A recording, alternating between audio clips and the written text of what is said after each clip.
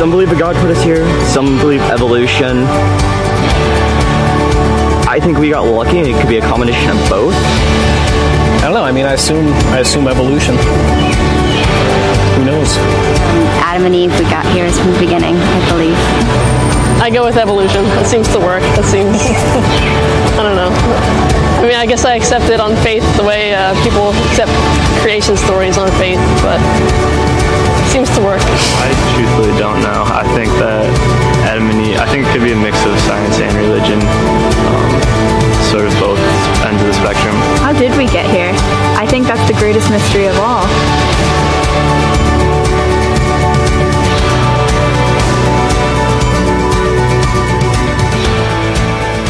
Well, you've seen my profile picture. Where you have not seen is my dance moves. So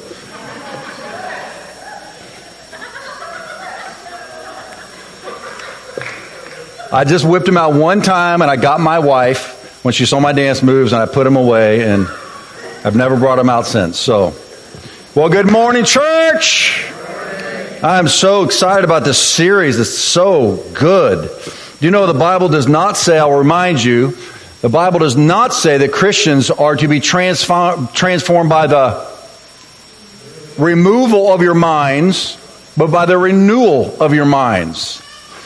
So it's interesting and unfortunate that in our day and age, we think that intellectualism has been relegated to the non-Christian world, that we're all heart and feeling and blind faith. That is absolutely wrong.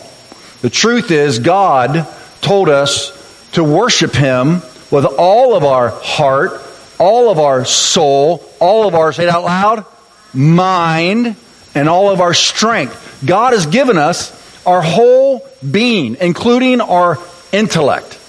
And so we are transformed by the renewal of our mind.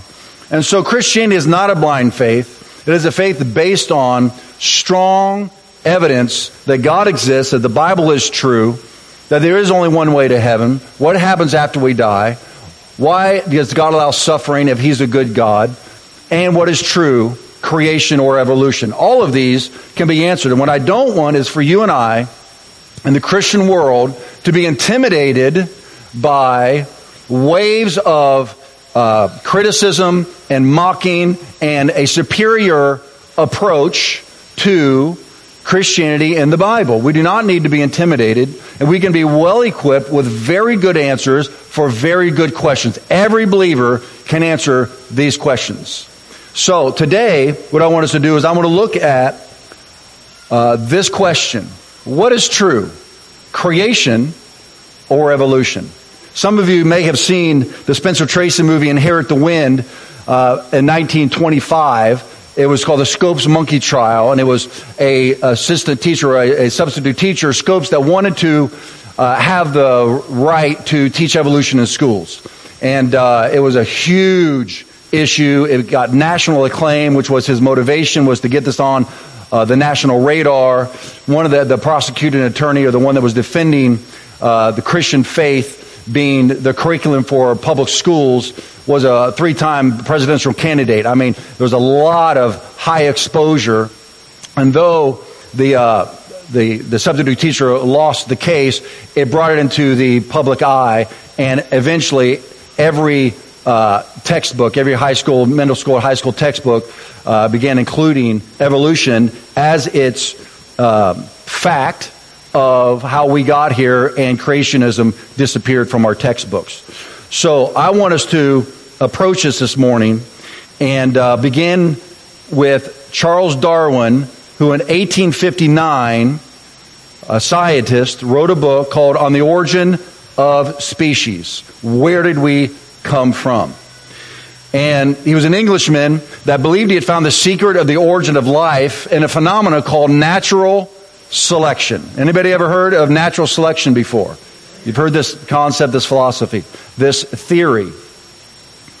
And this is what he believed, that the selecting of superior traits would pass on into plants and animals in a natural way, that this all happens naturally, not by design, because the fittest members of each species tend to survive in larger numbers to the point of reproduction, and so they produce more offspring, and over time, they flourish and dominate and multiply, and the inferior species cease to exist and they're eliminated from the gene pool. The definition of Darwin evolution is as follows. The basic idea of Darwin evolution is that all species of organisms arise and develop through the natural selection of small, inherited variations that increase the individual's ability to compete, survive, and reproduce. All life on Earth can be traced back to a single moment when non-life gave birth to a simple form of life. And over time, that life form grew, reproduced, and mutated over millions of years into the microbes, magnolias, minnows, monkeys, and men that you see in our world today. Now, I want to say this, as I have said about last week when we talked about the top 10 religions. As I present this, I'm not doing it in a sarcastic, condescending way. That will win nobody to Christ. These are competing and these are combative philosophies that very smart intellectual people believe on both sides. Well-meaning, sincere people believe on both sides. Same as I said with the 10 top religions in the world, sincere people. You can be sincerely wrong, but when we demonize one another and try to run one another over, we don't win people to Christ that way. So what I want to do is equip us with brain food, with facts and information that will help you communicate the truths of the Bible clearly and cleanly to people who are open to hearing these facts. So you guys ready? And for those of you that are on the fence or you do believe in evolution rather than creation, this will be some food for thought. So the formula for Darwin evolution is this: time plus chance plus natural selection equals all life on Earth. And we're going to contrast this with the creation story in just a few moments. Now, most of you have been taught or are being taught evolution in schools. Is that true? Raise your hand. You've been taught or are being taught evolution in schools, right? So you've heard the upsides of Darwin evolution. I see my kids' textbooks come home. I've got kids in elementary school, middle school, and high school. And they're all being taught natural selection and Darwin's tree of life and the whole deal. And so I need to sit down with them and I need to show them all this other information. I have a son right now at UCSD, and he's getting the wave of evolutionary theories, and he and I are having conversations about it. And it's just amazing how big chunks of information are left out of his education. And so it's imperative that we at least bring all the facts to the table on both sides and allow our kids to decide for themselves. So I want to show you some downsides to Darwinian evolution, and why I cannot believe in it. Number one, there's 4 points that are, I believe, the downsides to Darwinian evolution. One is statistics point away from evolution. Statistics point away from evolution. You have notes in your bulletin, and if you need a pen, you can raise your hand, and the ushers will bring you a pen so you can fill out the half sheet in your bulletin. And I know some of you do Bible-based small groups. You'll be able to discuss this in your small groups this week. Statistics point away from evolution. At its core, evolution is about reproduction. And reproduction is far more complicated than Darwin ever realized 150 years ago, because we did not have microbiology. On a macro level, on a micro level, it's made up of reactions of amino acids and proteins and enzymes and DNA, RNA, and all these other amazing wonders that carry and decipher information that's necessary to reproduce cells and creatures. So follow this for a minute. It's going to get complicated, but that's the point. It's not as simple as Darwin thought 150 years ago. Dr. Jonathan Sarfati of the Victoria University in Wellington says this: the possibility of life's simplest organisms coming into being without help is 10 to the 4,925th power. Now, if you remember last week, a couple weeks ago, I talked about the probability, the mathematical probability of Jesus fulfilling just 8 of the 332 prophecies he fulfilled. Just 8 of them that were fulfilled. The mathematical probability of that is 10 to the 17th power, which is 100 times 100,000, thousand. This probability is completely off the charts. Consider this. There are only 10 to the 80th power atoms in the entire universe. There's only 10 to the 12th power atomic interactions, and that should say per second. Yeah, per second. Now watch this. There's only 10 to the 18 seconds since the origin of the universe came into existence. Was evolutionists say was 13.73 billion years ago. And there's only 10 to the 110th power interactions since the Big Bang brought the universe into existence. So there's only 10 to the 110th power of interactions, and that interactions number is a lot smaller than the 10 to the 4,925th power necessary for non-life to bring life into existence. When you look at these statistics, it's just not possible. Here's a second reason I don't believe in time plus chance plus natural selection equals all the life we see on Earth. And that is, species in our world are retarding, not advancing. You guys have all heard about the second law of thermodynamics, right? Have you heard of that? You with me? Hello? Wake up your brains. Second law of thermodynamics. You heard of that? That law says this. It's the law of entropy. It says this. And this, for me, is the big one. It says that things are not getting better, they're getting worse. Now, this is a natural law. What we now know about genetic mutations, which Darwin could not have known in 1859, is that when living things reproduce, genes don't get added or created to that life form's genome. Just the opposite happens. Genetic mutations are almost always negative. There's either a turning off a gene or the loss of it 97% of the time. So we're going backwards, not forwards. This is what Dr. John Sanford, the geneticist in Cornell University, said. The process of mutation is relentless and is destroying us, not creating us. We are heading for extinction along with every other complex organism. Now, if you play it out in the real world, it looks like this. The essential microbe's genome is about 500 million nucleotides.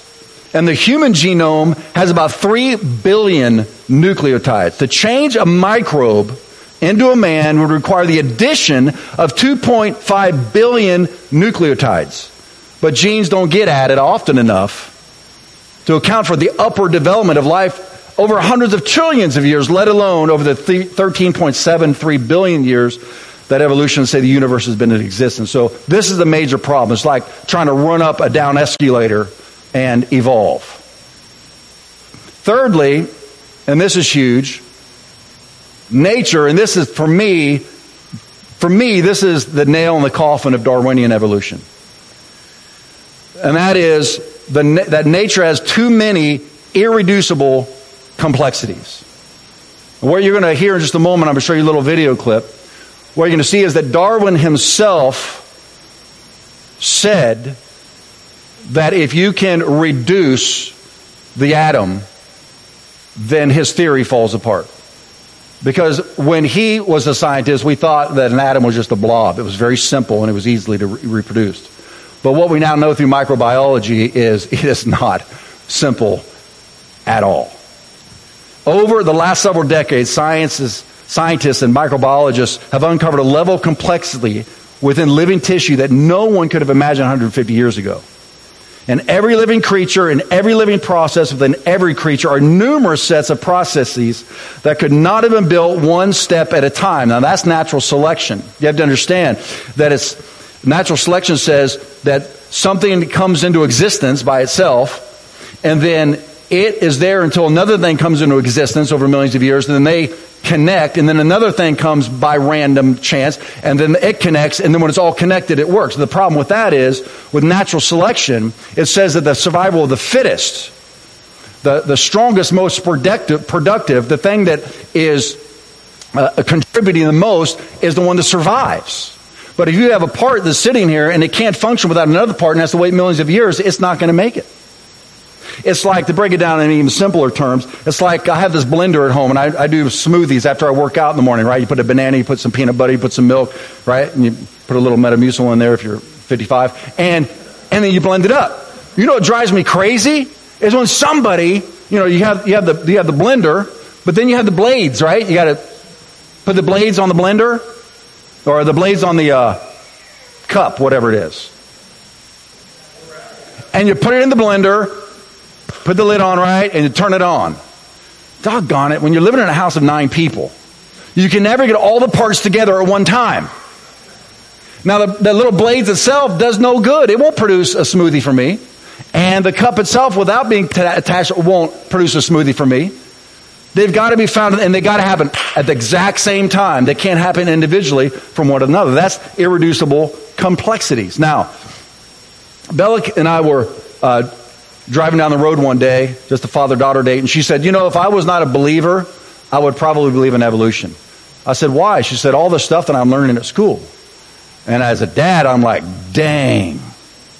So I came home, and immediately I purchased a DVD because our youth listen through their eyes. This generation listens through their eyes. I have 3 books by Lee Strobel, who was an atheistic journalist working for the Boston Globe, and his wife became a Christian, and so he set out to disprove Christianity and disprove the resurrection. He interviewed the top men and women in their scientific field of expertise, and his conclusion was that Christianity is true, that creation is true, and that Jesus did rise from the dead. Now he's a Christian apologist that goes around the world. He's written the book, A Case for Christ, A Case for Creation, A Case for the Bible.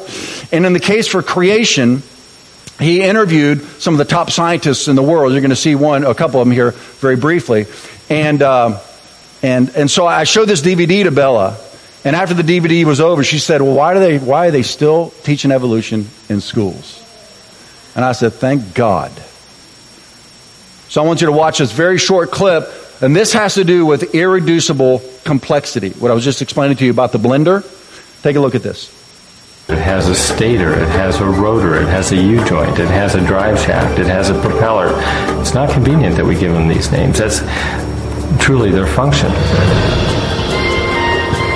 In all, about 40 different protein parts are required to build a flagellar motor. Half of them are constructor proteins, specialized mechanisms that assemble the flagellum's individual components.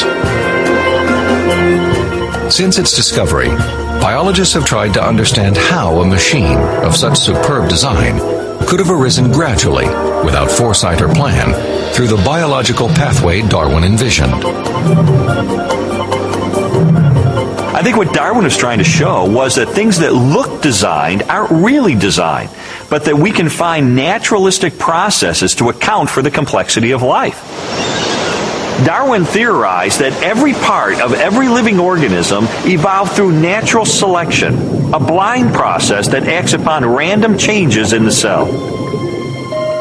Darwin believed that, given enough time, these random variations would transform the simplest cells into the great diversity of life that inhabits our planet.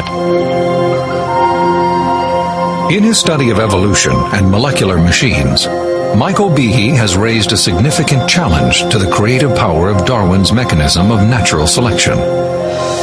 It is called irreducible complexity. Irreducible complexity was coined by Mike Behe in describing these molecular machines. Basically what it says is that you have multi-component parts to any given organelle or system in a cell, all of which are necessary for function. That is, if you remove one part, you lose function of that system. Irreducible complexity can be illustrated by a familiar, non-biological machine, a mousetrap. The trap is composed of 5 basic pieces: a catch to hold the bait, a strong spring, a thin bent rod called the hammer, a holding bar to secure the hammer in place, and a platform upon which the entire system is mounted. If any one of these parts is missing or defective, the mechanism will not work. All components of this irreducibly complex system must be present simultaneously for the machine to perform its function. Catching mice. Not a real mouse. The concept of irreducible complexity also applies to biological machines, including the bacterial flagellum. All told, there are about 40 different protein parts which are necessary for this machine to work. And if any of those parts are missing, then either you get a flagellum that doesn't work because it's missing the hook or it's missing the drive shaft or whatever, or it doesn't even get built within the cell. You can't put something like that together gradually because they need a large number of parts interacting with each other at the same time before they work at all. Without the tools to observe the machinery of the cell, and long before the idea of irreducible complexity, Charles Darwin offered a way to test his own theory. In Origin of Species, he wrote, "If it could be demonstrated that any complex organ existed, which could not possibly have been formed by numerous, successive, slight modifications, my theory would absolutely break down." Darwin acknowledged that if someone identified a biological system that could not have been constructed in incremental steps over long periods of time, then his theory would be invalid. And what Michael Behe and others have discovered is the existence of biological machinery that cannot be explained away by Darwinian processes. Darwin's failed predictions have in fact falsified his own theory. It has a stator, it has a...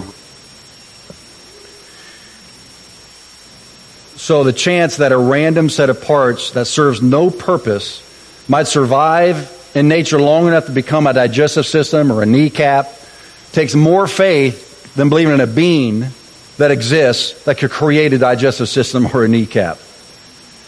And much more, it counters the law of natural selection. And here's the fourth reason that I cannot believe in Darwin evolution, and that is evolution has a negative effect on ethics. You don't see this in print often, but here's the title of Darwin's actual book. On the Origin of Species by Means of Natural Selection, or the Preservation of Favored Races in the Struggle for Life. You heard it right. What he said was that superior races, the most fit race, would overwhelm and wipe out the less fit races. In Darwin's second book, called The Descent of Man, he prophesied this. At some future period, quote, not very distant, measured by centuries, the civilized races of man will almost certainly exterminate and replace the savage races throughout the world. And that's exactly what happened. People who were influenced by his philosophy, like Joseph Stalin, Joseph Stalin in Russia read On the Origins of Species as a 13-year-old boy. And he told his friends, quote, God is not just unjust, He just doesn't actually exist. We've been deceived. If God existed, He'd have made the world more just. I'll lend you a book and you'll see what I'm talking about. And he was talking about Darwin's book of the Origins. Stalin's greatest purge resulted in more than 30 million deaths. Don't tell me that religion creates more death than atheism. It's not even close. In China, one of Mao's favorite books was Darwin's Origins. In the 1880s, German troops reduced the heroic people of Southwest Africa from 80,000 down to 15,000 to make room for German settlers. During World War I, the first eugenics society was founded in Germany. It promoted the genetic purification of the races. The idea that justified killing 6 million Jews, Gypsies, handicapped people, and just about anyone else who caused inconveniences to the master race. There's another genocide going on right now out of inconvenience, if you know what I'm talking about. Over how many millions of babies are killed every day, many of them because it's inconvenient. Hitler himself was influenced strongly by Darwin and Friedrich Nietzsche, who was the philosopher who coined the phrase, God is dead. In the United States, eugenics was responsible for sterilizing 70,000 people during the 1920s and 30s when Darwinism was being embraced by our society, targeting the mentally retarded, the deaf, the blind, people with epilepsy, criminals, and those with tuberculosis and syphilis. See, the atheist view is that all life is random, just a temporary linking together of atoms and molecules. Richard Dawkins, who now is the late Richard Dawkins, one of the most famous atheistic evolutionist scientist the world has ever known, said this, quote, "The universe we observe has no design, no purpose, no evil, and no good. Nothing but blind, pitiless indifference. DNA neither knows nor cares." This is about the negative effect evolution has on ethics. A quote by Susan Blackmore, evolutionary psychologist, says this, in the end, nothing matters. If you really think about evolution and why we human beings are here, you have to come to the conclusion that we are here for absolutely no reason at all. The former atheist, evolutionist, plant physiologist, and scientific educator at James Cook University, David Catchpool, who is now a Christian apologist, says this, quote, "If random molecular rearrangements led to the first cell of your life, which, purely by chance and time, eventually became people, then there is no basis for determining value for anything aside from the shifting sands of human opinion." C.S. Lewis, the famous Oxford professor, says this, quote, "If the solar system was brought about by accidental collision, then the appearance of organic life on this planet was also an accident. And the whole evolution of man was an accident too. If so, then all our present thoughts are mere accidents, the accidental byproduct of the movement of atoms. So, if the thoughts of materialists, that means this world is all there is, are merely accidental byproducts, why should we believe them to be true? I see no reason for believing that one accident should be able to give correct account of all the other accidents."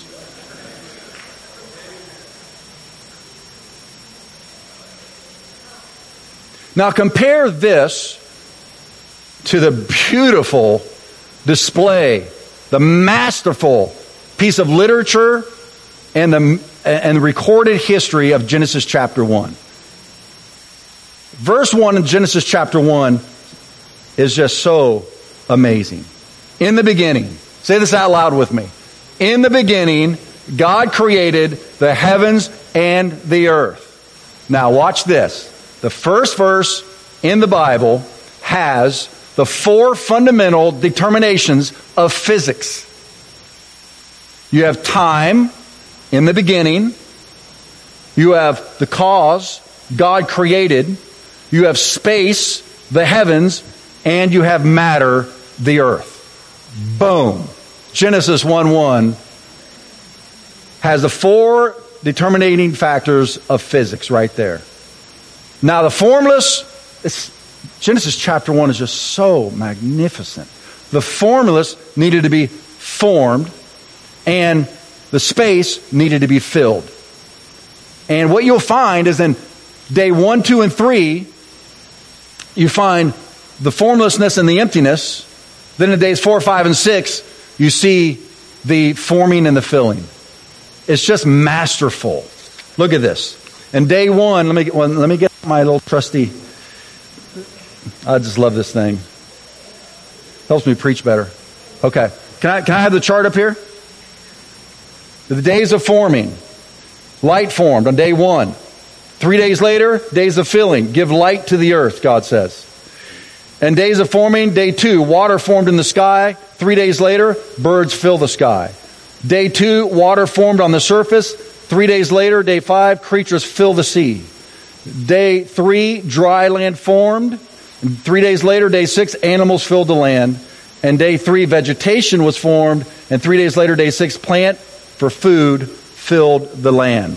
There's such a rhythm and majesty of God's creation in Genesis 1. At the beginning of each day comes the announcement. And God said, "Let there be." And then 5 of the 6 days give the acknowledgement, "And it was so." I love it. Each day's description concludes with, "And God saw that it was good." Followed by the benediction, "And the evening and the morning were the second day, third day, fourth day, fifth day, sixth day." So how did this all happen? How did the space and the matter begin? Well, in one chaotic moment, God created. Now there's 2 words for created you see through this creation account. One of the words is only used twice, and that is the word bara. It's the Hebrew word which means created from nothing. The other word is asa, and that means that which is to form or fashion, to manufacture or labor. In other words, bara, you create something out of nothing, which is what Darwin says happened naturally, which is the main issue with Darwin evolution is, where did it all begin? Well, here we don't have any confusion. In the beginning, God created. And so after he created something out of nothing, then he took that something and he used asa, which he formed everything out of this. But there were two other times. He actually used bara 3 times. 2 other times, and it's beautiful to see where else he created something out of nothing. In Genesis 1:2, the vantage point shifts to the surface of the earth. Now, Genesis 1:1, you're looking from space. You're looking from outer space. That's all there was. Genesis 1:2 now we're down on the surface of the earth, and we're looking at things from the earth's perspective. And it says, now the earth was formless, Genesis 1:2. The earth was formless and empty.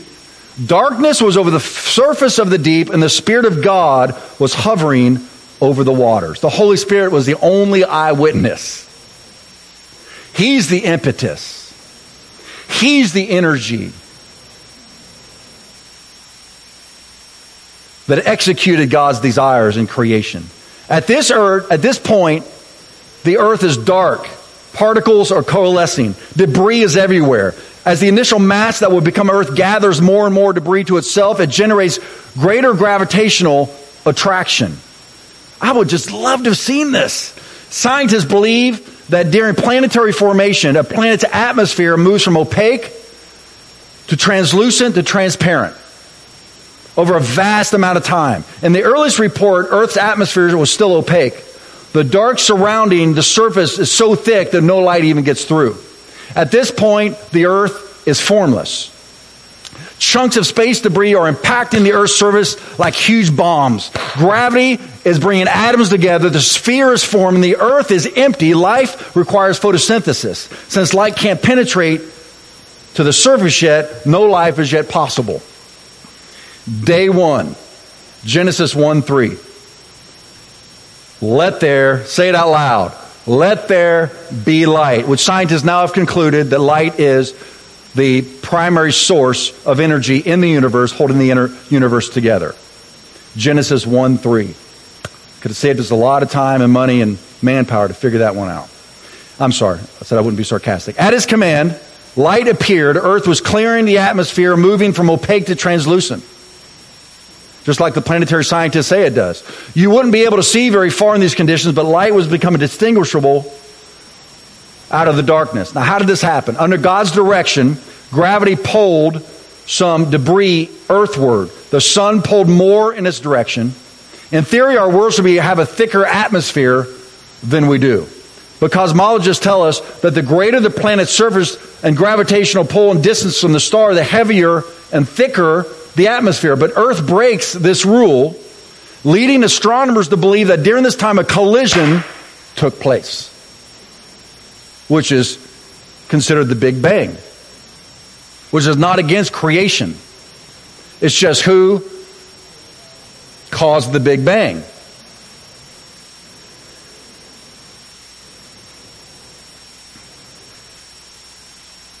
Our home was hit by a mass roughly the size of Mars. This planet, man, I wish we had some video and illustrations on this. It would just be so beautiful to watch. This planet-sized object was absorbed into Earth's core, blasted most of our atmosphere into space, and the jetsam from the impact circled the Earth and eventually formed our moon. He's just showing off. This impact created benefits for us. It thinned our atmosphere enough to permeate light or permit light to reach the surface. It added enough mass to Earth's gravity that we could hold on to water vapor, but not so much gravity that we would retain lighter, life-threatening gases in our atmosphere. It increased Earth's iron content enough to support abundant sea life, which in turn supports advanced land life. The crash seeded Earth's interior with radioisotopes, and these isotopes give off heat that warms our core and create a significant volcanic activity. That volcanic activity created elevation upheavals that eventually breached the water line, creating dry land. The crash also gradually slowed Earth's rotation so that increasingly complex life forms could be introduced. And it fixed the tilt of our axis, which enables seasons and prevents extreme temperatures and cold, extinguishing life. Day 2. That was day 1. It's just so beautiful. And do you realize he's preparing it all for you and I? It's like a father or a mother preparing the nursery for the baby that's yet to come. The Bible says that God created the earth for man. The other day, I was sitting I think it was at the beach. No, I was sitting at a track meet in Oceanside, about 7:30 a.m. And it was chilly, but as soon as the marine layer burned off and that sun came in, it's like, it just felt good. I think, God, you're just so wonderful to give us sun for warmth. Do you realize if the sun was any closer, we would burn? If it was any farther, we would freeze. Such a caring Father, such a caring Creator. Day 1, Genesis 1:3, let there light be. Day 2, Genesis 1:6. Now he separates the waters from the waters, a vault between the waters to separate the water from the water. It's the beginning of the water cycle. One of the most important processes for giving life to our world. God knew we needed water, and he knew how we needed water to be delivered to us. Water vapor forms into clouds in our atmosphere, descending as rain, snow, sleet, and hail to water the earth. Evaporation, primarily from our oceans, sends the water skyward to descend again. Day 3. There's 2 let there be's in day 3.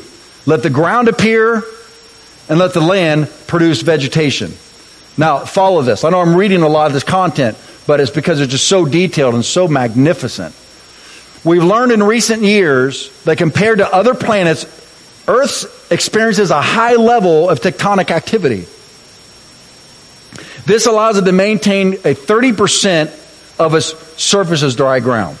Now, this 30 to 70 land-water surface split provides us with different altitudes, climates, topographies, and environments, all of which enable huge levels of biological diversity. The natural process of erosion is continually washing dirt and rocks and sand back into our oceans. The land continues to be renewed by deposits through volcanoes and tectonic plate activity. Tides enrich coastal zones and continental shelves with nutrients, simultaneously sanitizing them of waste and toxins. Without these processes, life would be threatened, and over time, Earth would become a uniform ball, a rock covered with water 1.5 miles deep. I love it. In the book of Job, it says, God told the waves, go this far and not any farther. So we could play in them, and they wouldn't cover the earth with water.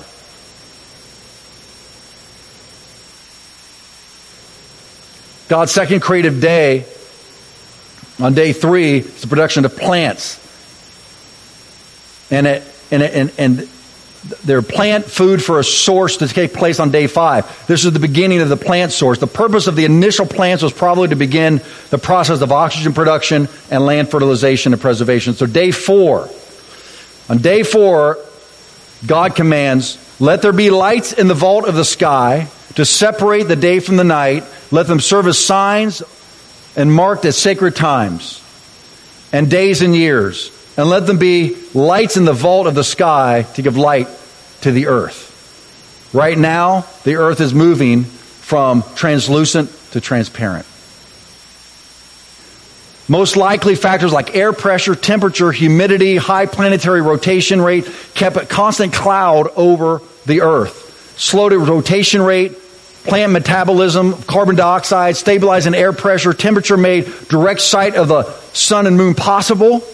Editorially, Moses explained that the purpose of the 2 great lights was not to be worshipped, as many people did in that day and now in this day, in astrology, worshiping these lights, when actually God made them to serve us. Day 5. Let the water teem with living creatures. Now he's filling.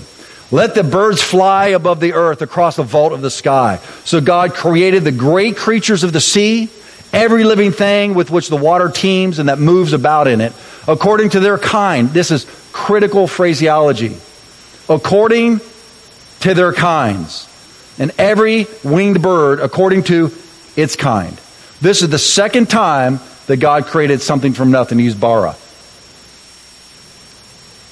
Since the initial Big Bang, God began forming things out of material, but now He's creating them out of nothing.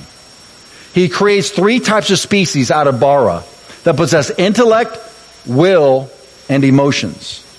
What the Hebrew calls nephesh. These beings are able to experience happiness, fear, sorrow. They can be tainted by us, related to us, fear us, or threaten us. God is preparing the entire planet to be habitated by humans. Day 6. It just begins and ends with the flurry. And God said, let the land produce living creatures according, now watch this, according to their kinds. The livestock, the creatures that move all along the earth. Well, you say, every time I see this, say the phrase, according to his kind, will you say that with me? I'm going to start over. And God said, let the land produce living creatures according to its kind. Say it out loud. Cattle and creeping thing and the beasts of the earth, each according to its kind. And it was so. Keep going. And God made the beasts of the earth according to its kind. Cattle according to its kind. And everything that creeps on the earth according to its kind, and God saw that it was good. Why do I have you do that? Why is that so important? Because in Darwin evolution, it says that kinds evolve into different species. But God put an adaptive lock on His creation. Every species can adapt, but it adapts within its own species. It does not evolve into a completely different species, like an ape to a man. Doesn't happen. Because God put an adaptive lock on His creation. Genesis 1:26, the climax. Ready? Let us make mankind in our image. Whew. We are not animals. Animals were not created in God's image. Plants were not created in God's image. The moon, the sun, the stars, not created in God's image. Angels not created in God's image. Evolution reduces us down to matter that doesn't matter. God created us in His image. Genesis 1:27, the third and final use of bara. So God created mankind in His own image. Isn't it just beautiful?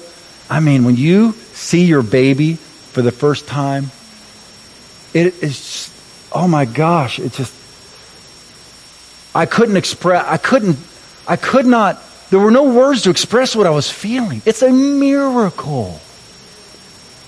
For this life to come out of life, God gave us His creative ability, put it in our DNA.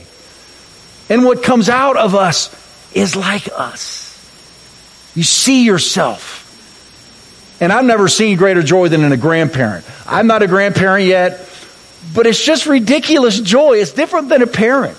I don't know if it's because you're not responsible for them or what it is. And you can feed them junk food and let them watch whatever they want and then just send them home and it ends up having to put them back in boot camp for a week after they visit grandma and grandpa. I believe it's that this intrinsic, God-given sense of you are of me that goes to the third generation is a sense of my legacy continues.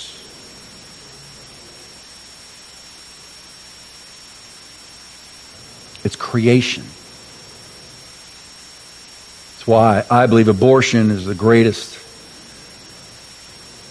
slap in God's face that there could possibly be.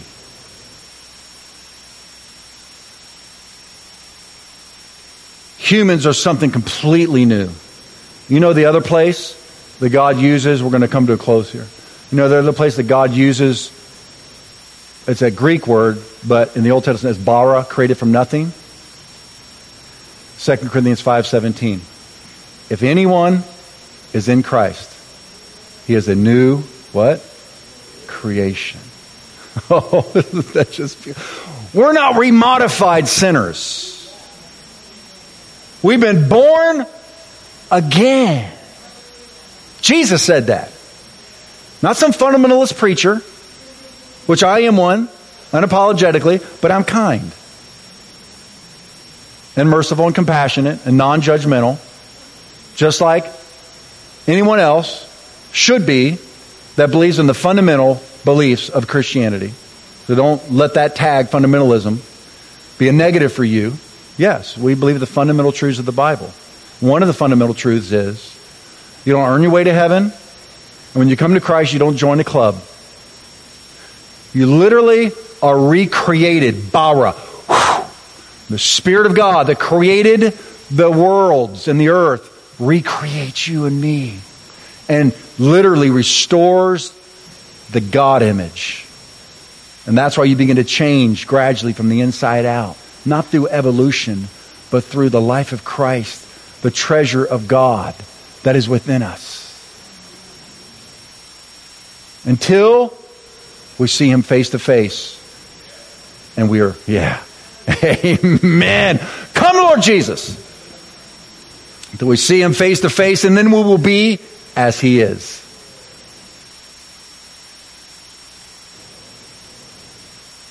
Humans are made completely out of nothing, completely new.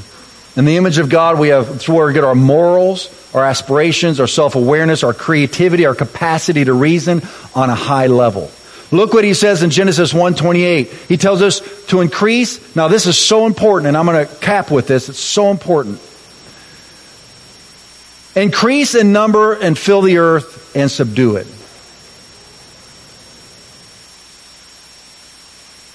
The reason this is so important is because out of Genesis chapter 1, which gets completely dismantled through Darwin evolution, is our identity, our purpose, our worth, and our destiny.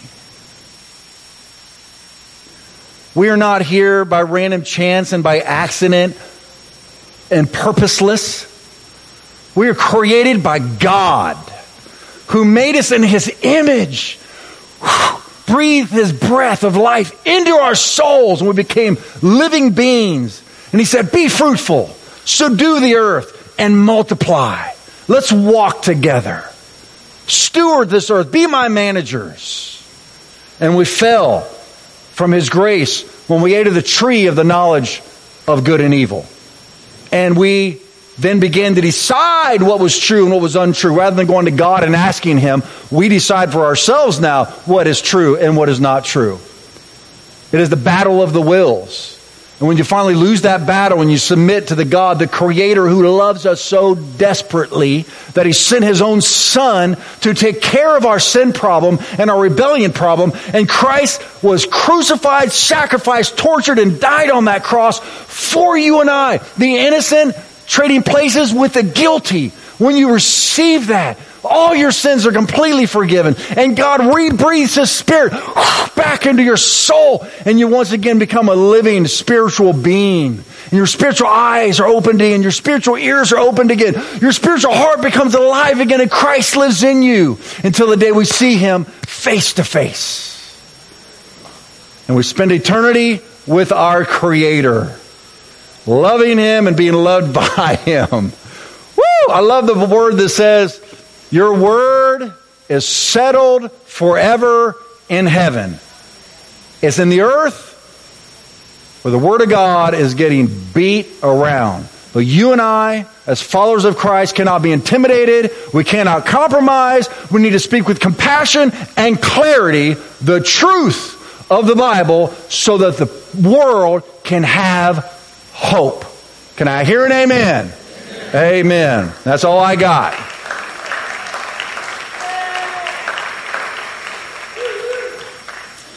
So I want you to target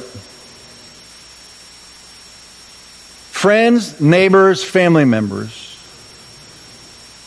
who do not know Christ. I pray this becomes your life mission. Because when it's all said and done, your career doesn't matter. The toys and the hobbies don't matter. Our degrees don't matter. Our wealth doesn't matter. It doesn't go with us.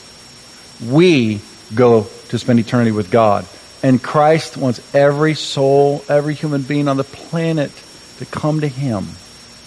And the Apostle Paul said this, if someone does not believe the gospel, he said in 2 Corinthians 4, the same God that said, light be, it's a beautiful passage, 2 Corinthians chapter 4, the same God that said, light be, who has spoken light into us.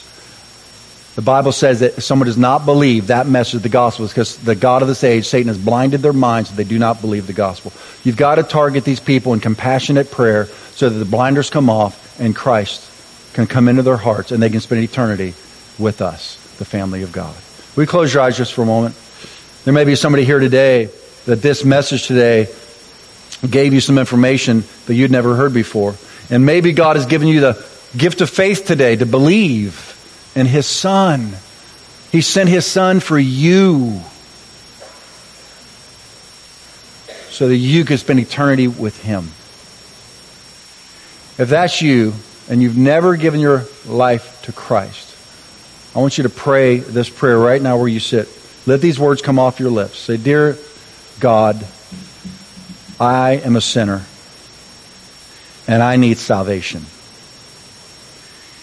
And from what I understand, the Bible says that you sent your Son to die for me. And that I have to accept that. I have to receive Him.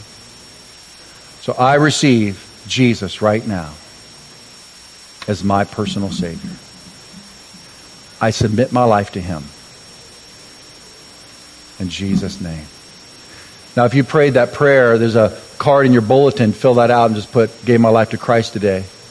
Maybe some of you, as believers, were confused about evolution versus creation. Hopefully, the confusion has been dispelled today, and you have crystal clarity on the beautiful God that created you, created us. And I pray you're able to communicate this information and this message in a clear, concise, compelling, and compassionate way so you can build a bridge for people to come to Jesus, the only way to heaven. God bless you. Go to a Connect group this week, and I'll see you next week as Mark teaches on if God is good, why does He allow suffering? I gave the hardest one to him. Amen. God bless you.